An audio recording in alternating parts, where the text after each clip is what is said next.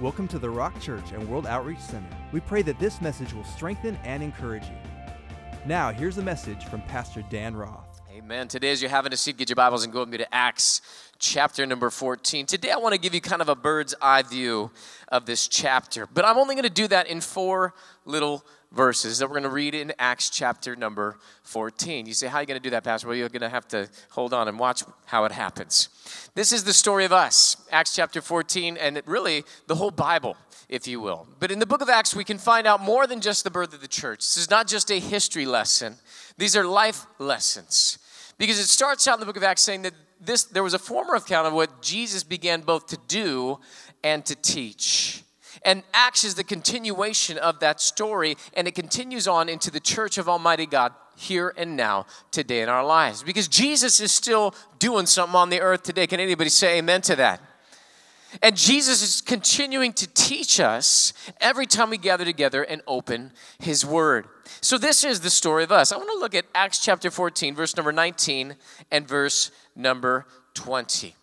Acts chapter 14, starting in verse number 19, says, Then the Jews from Antioch and Iconium came there. Now, you might be wondering, where is the there that we're talking about? Last time we were together, we talked about how he went to Lystra, right? And he was preaching the gospel. A guy had faith to be healed. He said, stand up on your feet. The guy didn't just stand up. He leapt up. He walked around. And my goodness, it was a miracle. It was amazing.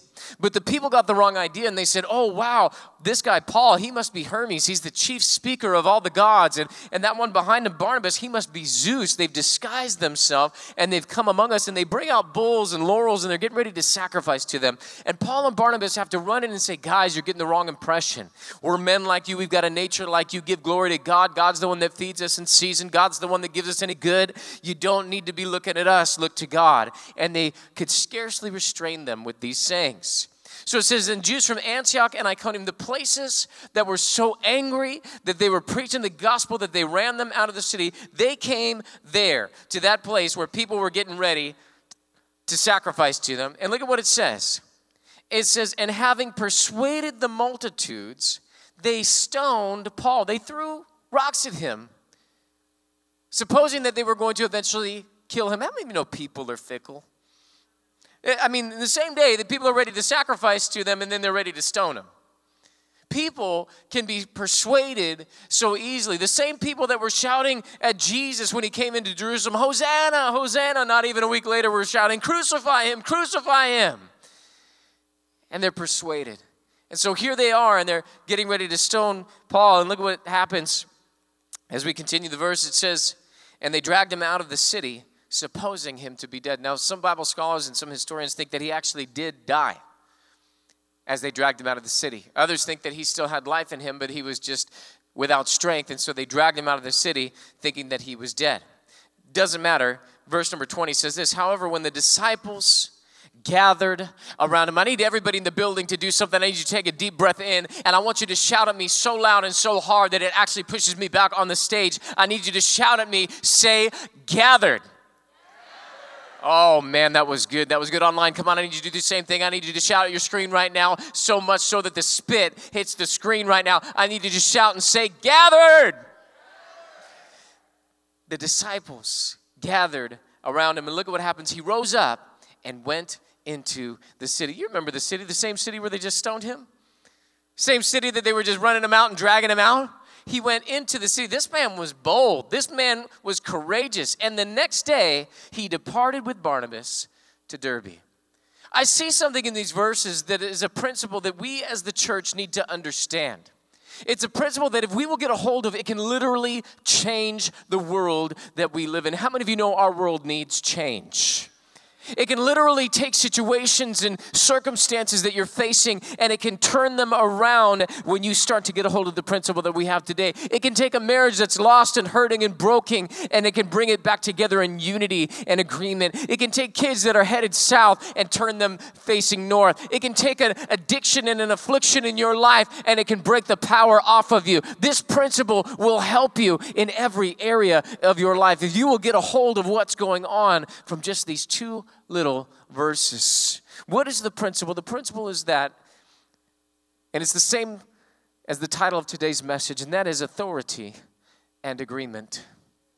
Authority and agreement. Many times we know that we have authority in Christ Jesus, and we know that there's power in unity when we get together. See, one can put 1,000 to flight, but two can put 10,000 to flight. When one lies down by themselves, they might be cold, but when two get together, they will be warm. A cord of 3 strands is not easily broken. See, we understand that we have authority in Christ, but also we know that there's power in agreement. How can two even walk in a straight line unless they are agreed?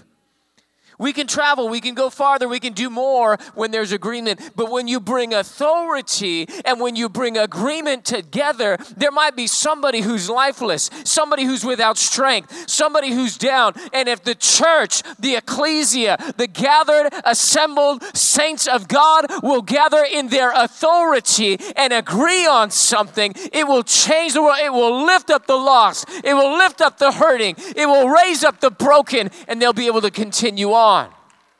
You want to know why there's problems on the earth? I believe personally that part of the reason why there is problems is because the church is in disagreement over the direction of the way things should go. Therefore, because we're in disagreement, we lose the power of the authority that we have as the church because we can't agree. Therefore, we can't move the ball forward. We're fighting against each other rather than fighting against the enemy. And he's laughing all the way. And therefore, if we as the church can understand our authority in Jesus Christ, that we are the ruling, reigning monarchy under Jesus Christ. We are the body of Christ. We are the representatives of God. We are the ambassadors of Jesus Christ on the earth. But not only just know about our authority, walk in that authority in unity, in agreement with other believers. We will take this city. We will take the Inland Empire. We will take this state. We will take this nation. And we will take this world for Jesus Christ. Pastor sounds mad today. It's all good. It's all good. It's because I love you. I'm just passionate. Today I want to teach you how we use authority and agreement. Because like I said, if you can get authority, not just authority, but also get agreement, it can change a marriage. It can change a child. It can change a life. It can change your business. It can change your future. It can change your destiny. It can change your health. These things that we see, these principles that we're about ready to lay out from the Word of God, if you have the authority and you can get an agreement, there's nothing that won't be impossible for you.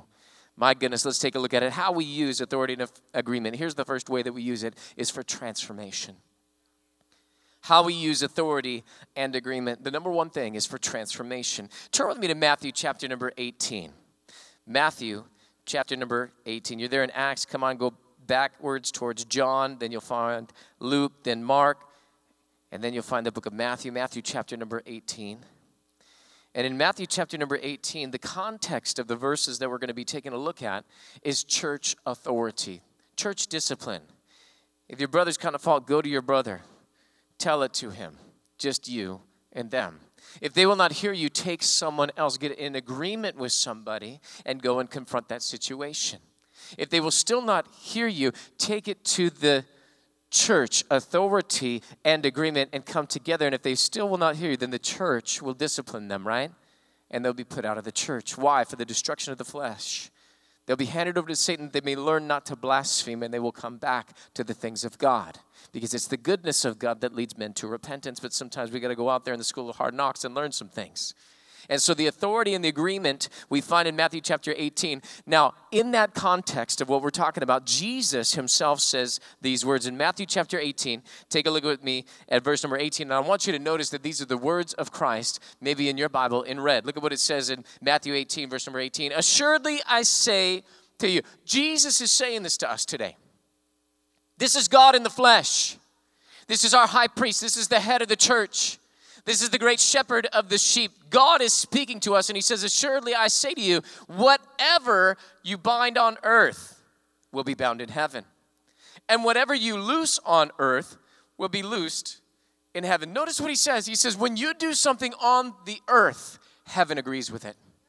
If you bind something on earth, I bind that foul spirit away from my house in the name of Jesus. It's bound up in heaven. God comes in agreement with you. And whatever you loose on earth, I release my faith in the name of Jesus. I release health in the name of Jesus. I release the goodness of God in this situation in the name of Jesus. See, whatever you loose on earth, when you release something on the earth, it is released and unlocked in heaven. Now, how many of you know that heaven is the reality? See, we put so much stock in this temporary, corporeal, natural, physical matter, that which we can taste, touch, smell, see, and hear, and we think that this is what it's all about, and we put all of our eggs in this basket, but guess what? The basket's going to burn. All of it's going to burn. Everything that you see one day will be consumed. When the trumpet sounds, the fire of God will hit everything, and all of the elements will be destroyed, and there will be a new heaven and a new earth where we dwell with him forever. See, that's where we put our eggs, is in that basket. That's where our treasure should lie, is in eternity. That's what we should be building towards. And so that shows me that this natural reality that we live in is not the true reality. See, there was a tabernacle made on the earth, but it said that's not the true tabernacle. The true tabernacle is not made with hands, eternal in the heavens. Therefore, what you agree upon on earth is agreed upon in reality, in authority, in heaven itself, in eternity. And therefore, that's what really matters. And then Jesus goes on in the next verse. It's not done yet. Look at what he says in verse number 19. He says, again, I say to you. In other words, if that wasn't enough, let me reiterate this point so that you really understand what's going on. Again, I say to you that if two of you, oh, wow. What's that word right there? Oh, come on, help me out here. You all shouted at me just a second ago, pushed me back with your breath, and now you wanted three people say, agree. Come on, what's that word right there? Say it again, just so that I get it. Oh, come on online. Type it in the comment section in all caps. What's that word right there? Agree. When two of you agree. Where?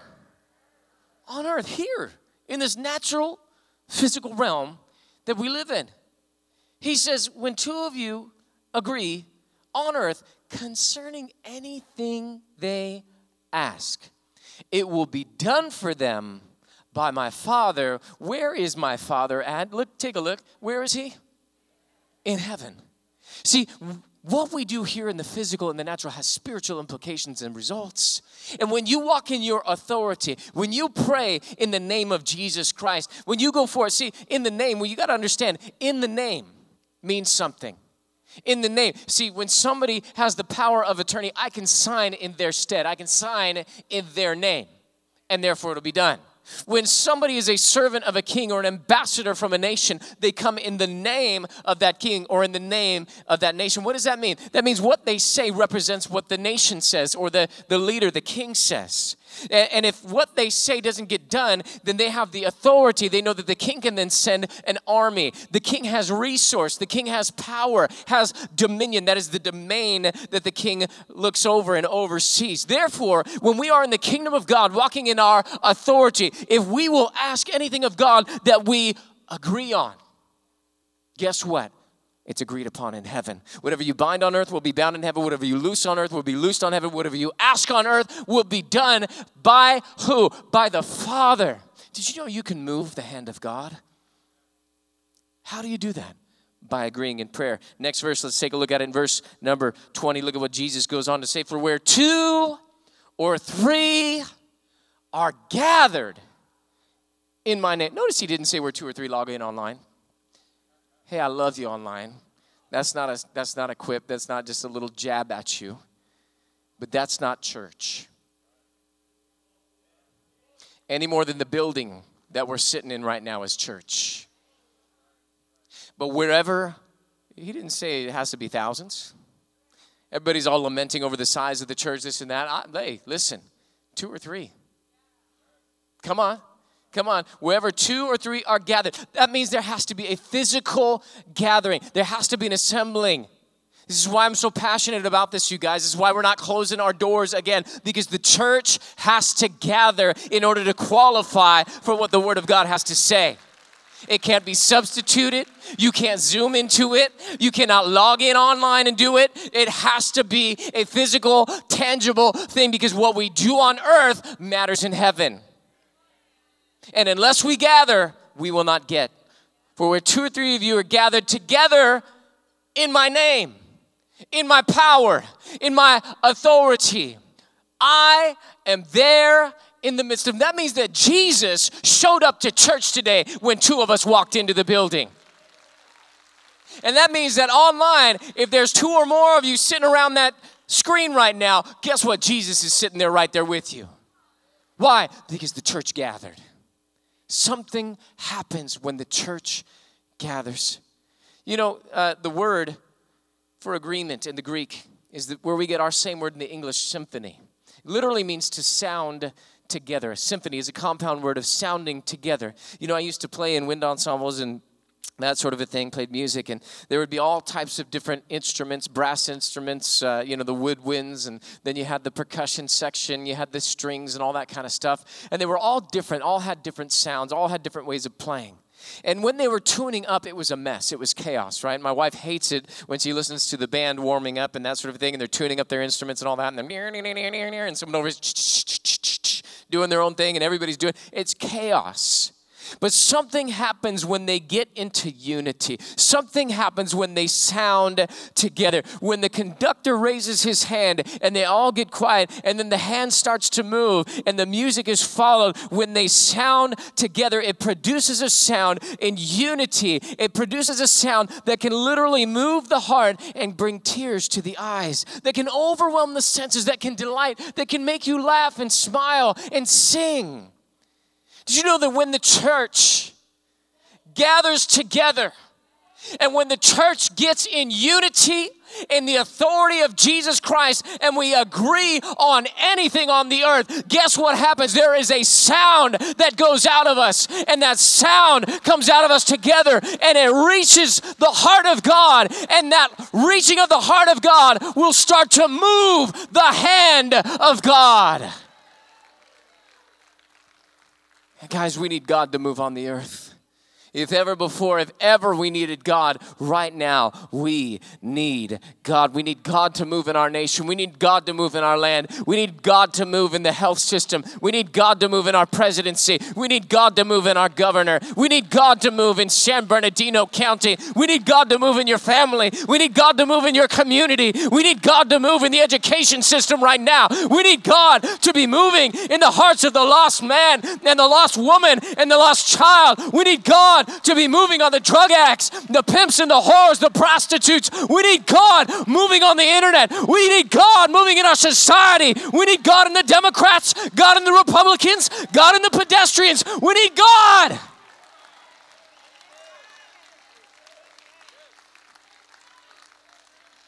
We need God. Something else happens when we gather together in His name. When Jesus shows up, it creates an atmosphere that the devil can't handle. Why? Because Jesus already whipped the devil.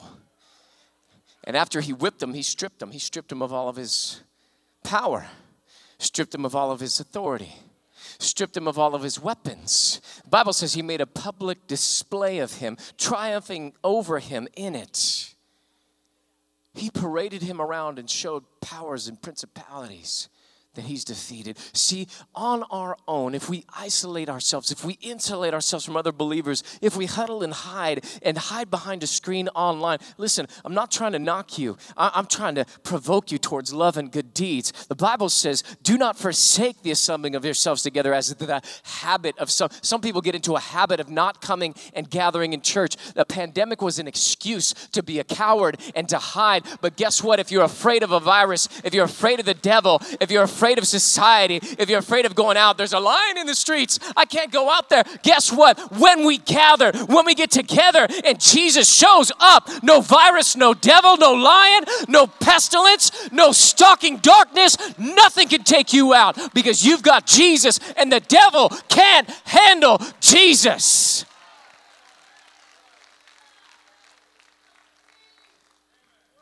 I've heard of so many people. Kathy's up here standing to her feet, shouting me down, waving the hanky at me right now. Kathy, did you pray by yourself when you were battling cancer? Was it just Kathy against the world? Was it Kathy against cancer? No, you had believers that surrounded you when you had no strength, when you were down, and when the devil dragged you out of the city. And they surrounded you, and they loved you, and they prayed for you. BC, when you were sick, when you had so much pain in your body and you were crying out to God, BC, were you by yourself? No, you had the believers surround you and pray for you and lift you up.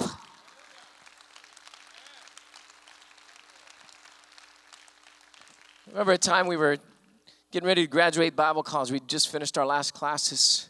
We had a day, and then the next day we were going to go, and we were going to graduate, Tulsa Event Center. And the day before we were staying, we had a duplex. Our friends' family had a duplex. Pastor Luke, Pastor Joey, who you saw up here singing "Keep Hope Alive." Love that song, by the way. My goodness.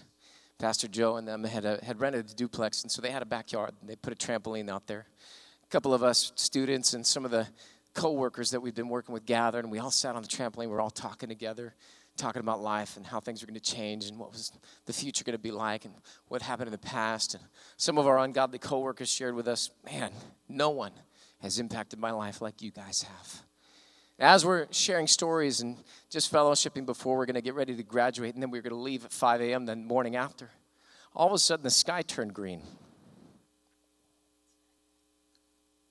Now, you Californians don't know what that means because you're like, the sky is blue, Pastor.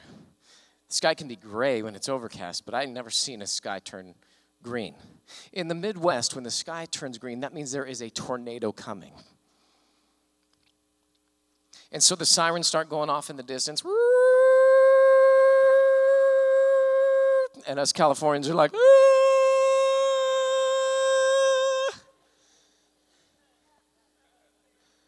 it's scary. I can handle fires. I can handle mudslides. Give me a good earthquake in the middle of the night. But don't you do none of that. I'm gone, right? I'm out. They have a season called that. We don't have no season called earthquake season, right? They got tornado season. What on earth are you doing living here? I can't handle it.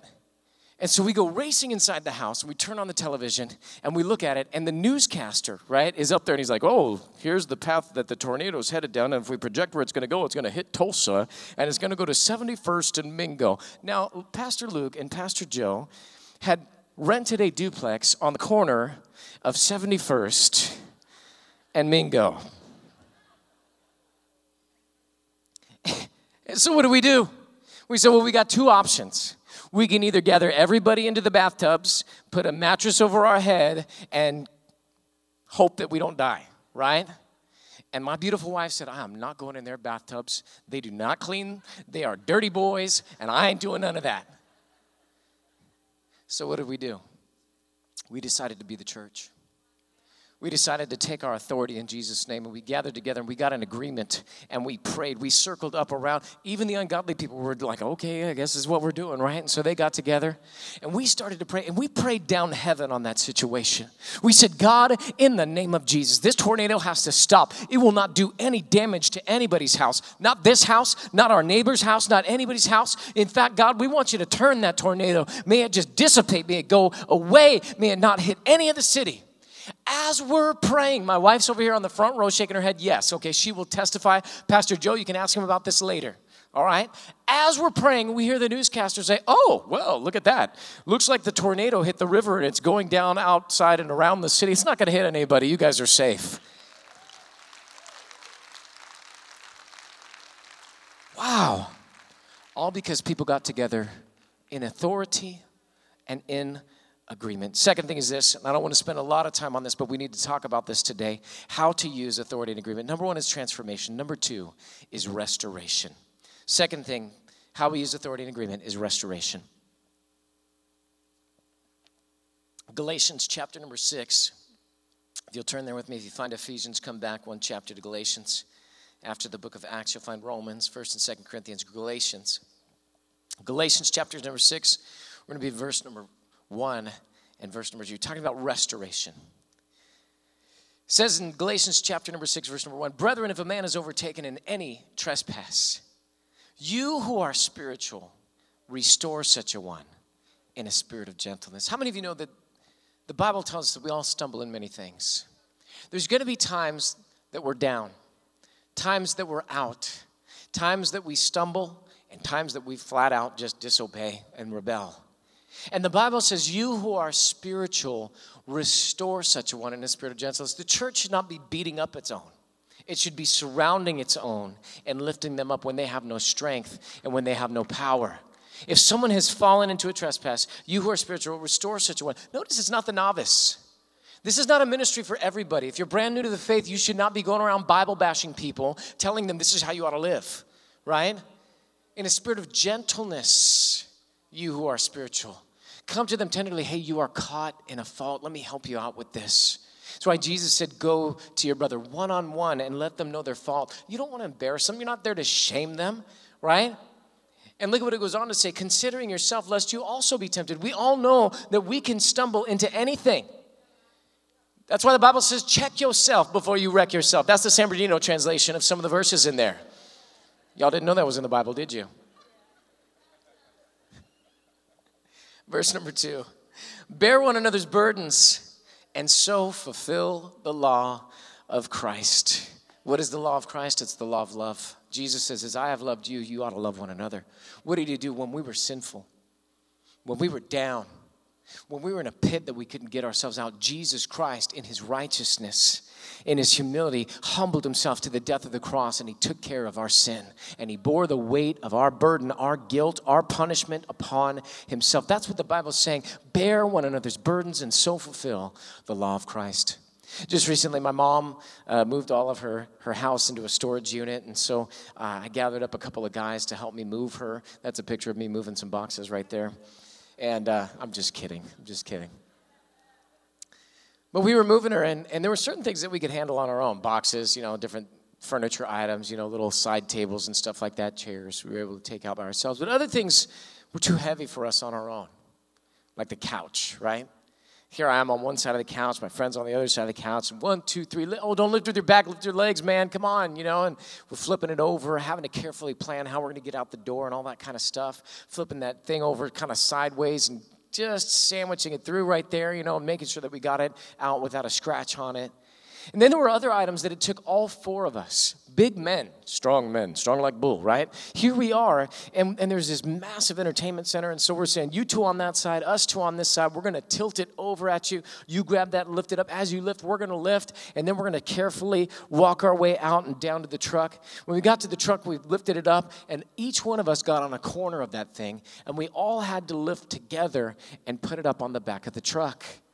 See, in the same way, in our lives, there's going to be things that we can handle on our own, things that we can take to God. I believe all of us are able to go to God, to confess our sin, to repent, and allow the cleansing power of God and the blood of Jesus Christ to get that sin out of our lives. But there's going to be times when you have things that you can't deal with on your own. Things that you need somebody to come and help you and grab the other side of. Somebody to come and help you lift that burden and lift that weight and get it out of your life. And then there are times and moments where we don't just need one other person, our accountability partner. You're going to need people to surround you. You're going to need people to come with you. You're going to need a community of believers who's believing together on your behalf, who can grab a hold of a side of that thing together and can lift it up and lift it out. Maybe that's a spiritual guidance appointment here at the church. Maybe that's going to the prayer tent right after service today. Maybe that's signing up for Breaking Free in the new year when the class comes around again and you get a mentor and you get a group of people that are believing God with you on your behalf. But guys, it's time to deal with the sin issues. It's time to move things that need to be moved. It's time to get free and get clean and live holy and blameless and undefiled before our God. And you need the church to help you get restored. Don't try and do it alone. Last thing for us today is this. Not only transformation, not only restoration, but we often try and save the best one for last. So today, I saved the best one for last. So you guys ready for this? Oh, come on. That was like 4 of you guys. Are you guys ready for this? All right, y'all ready online? Here we go. Last one is tribulation. Pastor, I got a question. I really like transformation. That one was good. You came out of the gate, man. That was awesome. Restoration is cool too because we stumble. We need that. But Pastor, here's my question. How is tribulation the best one? Here's how. Because we know what the Word of God says. Turn back with me to Acts chapter number 14. Remember I told you I was going to give you a bird's eye view of Acts chapter number 14. Here the Apostle Paul is on his first missionary journey. He hits the churches of Galatia, right? He plants the churches of Galatia. He travels up in a circuit. He goes from one town gets persecuted, to another town, gets persecuted, to another town. They want to sacrifice to him, but then it turns into persecution. They stone him, they drag him out of the city, he gets left for dead. Then he goes to another town and preaches the gospel. Take a look at what it says in Acts chapter 14, this time, verse number 21 and verse number 22. It says, and when they had preached the gospel to that city, what city? The city of Derbe, where they went to, right? And made many disciples. I love that. People were getting saved. They returned to Lystra, Iconium, and Antioch. Wait a second. Isn't Lystra, Iconium, and Antioch the very place where they were kicked out of? Isn't that where persecution was coming against them? Why would they go back? Here's why, verse number 22. Strengthening the souls of the disciples. See, the disciples had surrounded Paul and raised him up, and now Paul was going and surrounding the disciples. And he was giving them the strength that they needed. What did they need it for? Look at what the rest of the verse says. Exhorting them to continue in the faith. Not just faith, but the faith. Anytime you see that word, the faith, like that together, it means the system of beliefs that you follow in your Christianity. Can I ask you a question? What comes with Christianity? Christians. He's saying, stay in church, stay in faith, stay in unity, stay together. We need the church. I'm going to lift you up. I'm going to build you. I'm going to surround you. Stay in. Stay together. Don't get divided. Stay in your authority and stay in unity. Look at the last saying that he gives them. He leaves them with this. And saying we must through many tribulations. There it is. We must through many tribulations enter the kingdom of God. When we know the scriptures, we know that the road, the pathway to heaven is marked with tribulations. That means when you see tribulations on the horizon, smile because you're headed in the right direction. You are headed for heaven. You're going up. You're not going down. See, that's why the best is for last, is because in this world you will have trouble. But Jesus said, be of good cheer. I have overcome the world. Jesus already defeated death. He defeated the devil. He is your champion. He is the victor, not the victim. Jesus is the one who endured it all. And now as we take up our cross and follow him, the road is marked with suffering, but it's the narrow road that we're on. We're on the right path. We're on the road to heaven. And it's through many tribulations we will enter the kingdom of God. It is more important that I enter the kingdom of God than that I never suffer. And that's so counterintuitive to our flesh. Why? Because no one wants to hurt. No one wants to be betrayed. No one wants to have challenges and trials and tribulations. No one wants that, not even Pastor Dan. And yet, God says all those things are the road that you walk to get to heaven. Therefore, I will glory in the tribulation. I will smile when I see things on the road that are trying to stop me. When the devil shows up, I laugh and I hold him in derision like my God does. Why? Because I know the scriptures. And I know that that road is the road that leads me to the way to heaven. Victor Hugo, who's famous for his novel, The Hunchback of Notre Dame, also wrote a story called 93. It tells of a ship caught in a dangerous storm on the high seas. At the height of the storm, the frightened sailors heard a terrible crashing noise below the deck. The noise came from a loose cannon that was moving back and forth with the swaying of the ship, crashing into the side of the boat with terrible impact. The sailors knew that if this cannon kept crashing into the side of the boat, it could compromise the integrity of the vessel, and it could actually sink them. And so 2 soldiers came up to the captain, and they volunteered to go down and to secure the cannon underneath the deck. Here's the principle, guys, is that in our lives, we are headed through troubled times. 2020 has been a troubling year for many of us. Some of you guys, it might have been the best year of your life. Praise God for that. But all of us at one point or another are going to encounter trials, temptations, tribulations, challenges that come against our life. Jesus promised it. Therefore, we know that if you're not in it now, that eventually you will be. But guess what? You can smile And you can know that when you have authority and when you have agreement, those things that rattle around on the inside of you, sometimes the internal threats are greater than the external threats. Jesus walked on the waters in the middle of a storm. Listen, he's not concerned about the storm. God is God in or out or over the storm. It's not the storm that matters, but it's about our integrity. It's about our lives. This year has been a revealing year. There are many people who their internal struggle has taken them out. They've gotten off of God. They've gotten out of the church. They've become a castaway and have become shipwrecked. Why? Because they had loose things on the inside of them. But church, when we gather together, when we get in unity, when we get in agreement in the authority that Jesus Christ gives us, we can secure those things in our life that would try and break us apart, and we can weather every storm that comes our way. Can I call out some people online? Listen, I know I keep talking to you guys, but it's time. It's time for you to get out. It's time for you to get dressed. Get out of your jammies. I know they're comfy. I know that you've ordered extra sweats and all that kind of stuff, and you're just feeling good in your fuzzy, comfy, inebriated place.